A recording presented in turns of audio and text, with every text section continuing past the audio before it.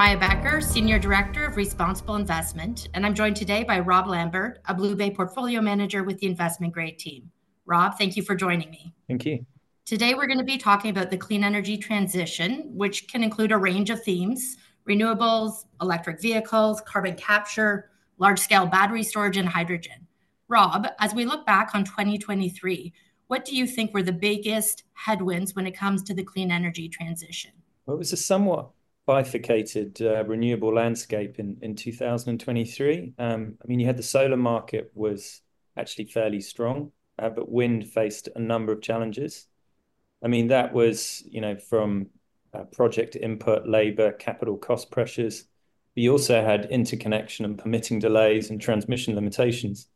More specifically, high financing costs had a very large impact on projects.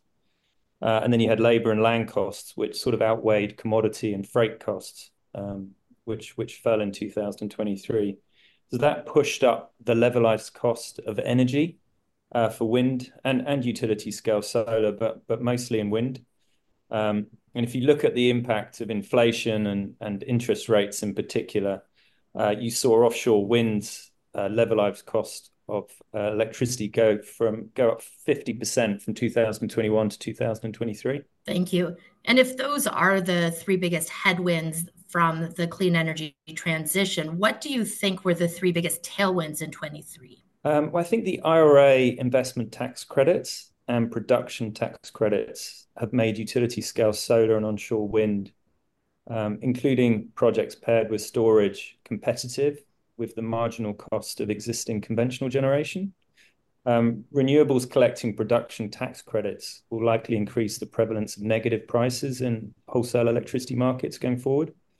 And then you've also had national and regional targets for renewables, which have also helped. So I think there's over 29 states in the US now, which have mandatory renewable portfolio standards, and 24 have zero greenhouse gas emissions or 100% renewable energy goals, spanning 2030 through to 2050. And then at the corporate level, you've got a large push in renewable procurement.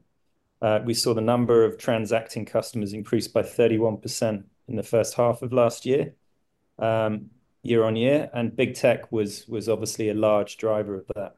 So we certainly saw with the IRA that having a potentially big impact. If we look across countries or regions, which ones do you think will face the greatest challenges in transitioning to clean energy and why? I think developing nations, particularly Africa. Looking at global estimates, there are about 152 nations that qualify as developing rather than developed.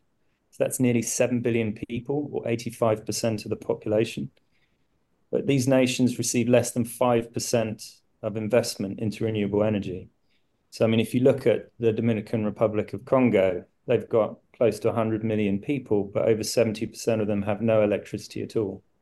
So it's worrisome, not only from a regional perspective, but also a global one, as over 75% of all carbon dioxide emissions will come from those countries by 2050.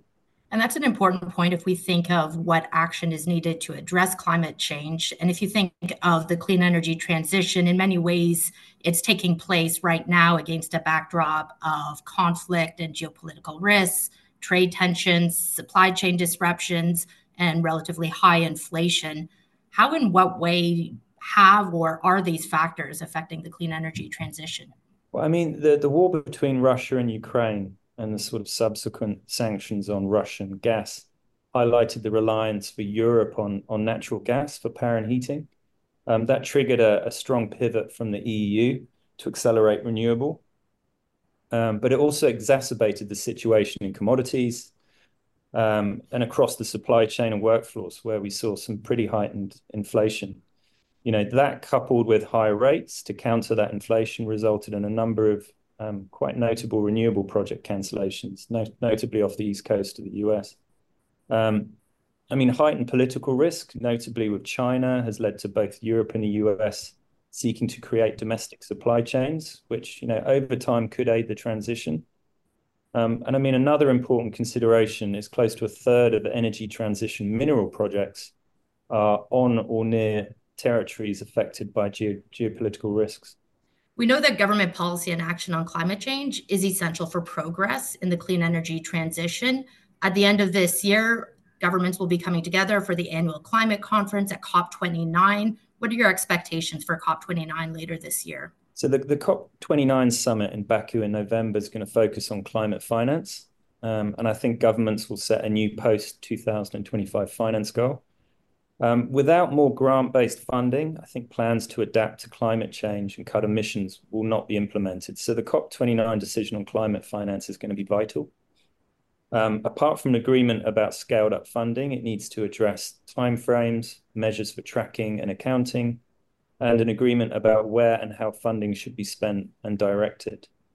I mean, I hope governments of the global north arrive at COP29 with strong and parliamentarian mandates, but that process needs to start now. And something that we're seeing this year is a lot of government elections, so we could see some changes in policy. Absolutely. And it's clear that very much the energy transition is a work in progress. So what do you believe the next era of clean energy will look like? What are the energy sources of the future? What are you looking towards? I think much will depend upon the scale of nascent technologies such as hydrogen and carbon capture. I mean, there's some way from being cost competitive or commercially viable at scale. But if the cost curve follows what we've seen in solar and wind, that could be a factor into the next decade. I also think energy security has become much more important after the past couple of years of sort of elevated power prices and the issues we've had with Russian natural gas. So I'd expect there to be a more open-minded attitude to baseload options such as nuclear. Despite the rising costs, and there's been plenty of headlines about how nuclear, notably in the UK, is massively over budget, but most renewables are still intermittent. So without new baseload, we could face blackouts. So I think there needs to be some pragmatism there from, at the national level. And in terms of the clean energy of choice, I think solar probably has the most potential to achieve the lowest levelized cost of power. The two main factors underpinning this are construction. It takes about 1 year for a large solar farm versus 3 years for an offshore wind farm, and affordability. I mean, both technologies have come down sharply, but the cost of solar and batteries has come down by over 90% since 2010. And I think various projections point to another 60% odd reduction from current levels by 2050. Given that, what do you think is key to the success of a clean energy transition? Firstly, I'd say diversification. I mean, no unique source of energy can do the job alone. Countries near the equator tend to have the best potential for solar, but that declines as you move away. And then also, offshore wind works well in shallow waters, less well in deep waters, which is why you don't have much offshore wind off the coast of California. Storage and networks is going to be key. We need huge investments in networks and connecting renewables to the grid. I mean, smart grids, I think, are going to play a key role, and commercial storage options, given renewables are primarily intermittent. Profitability needs to be compelling. Costs have tumbled, but we still need government and private support to hit renewables targets. I think government's reluctance to move on offtake prices last year led to a number of high-profile project cancellations. So we are seeing some semblance of pragmatism there in terms of moving up the offtake prices, but that definitely needs to come through. And finally, I think legal frameworks are also key, particularly to encourage replacing, archaic polluting tech with clean tech. And that highlights the importance of collaboration, notably at the COP summits. Rob, thanks for sharing your insights with us today. It's been a pleasure discussing the clean energy transition and learning more about where we're at and what's ahead for the year. This podcast is issued by RBC Blue Bay or one of its entities. Please check the entire RBC Blue Bay disclaimer at the following website, www.rbcbluebay.com/podcast disclaimer. This podcast is provided for informational purposes only. It is not intended, nor should it be intended, as investment, tax, or legal advice. This podcast does not constitute an offer to sell, nor is it a solicitation of an offer to purchase any security or investment product in any jurisdiction. This podcast is not available for distribution in any jurisdiction where such distribution would be prohibited, and it is not aimed at such persons in those jurisdictions. Past performance is not indicative of future results. RBC Blue Bay makes no express or implied warranties or representations with respect to the information contained in this podcast, and hereby expressly disclaim all warranties of accuracy or completeness or fitness for a particular purpose. RBC Blue Bay is under no obligation to update the information in the podcast or to reflect changes after the publication date. The information contained in this podcast is believed to be reliable, but RBC Blue Bay cannot and does not guarantee its accuracy, timeliness, or completeness. The document is intended only for professional clients and eligible counterparties as defined by the Markets in Financial Instruments Directive, or in the US by accredited investors as defined in the Securities Act of 1933, or qualified purchasers as defined in the Investment Company Act of 1940, as applicable, and should not be relied upon by any other category of consumer. No part of this document may be reproduced, redistributed, or passed on, directly or indirectly, to any other person or published in whole or in part, for any purpose, in any manner, without the prior written permission of RBC Blue Bay or one of its entities.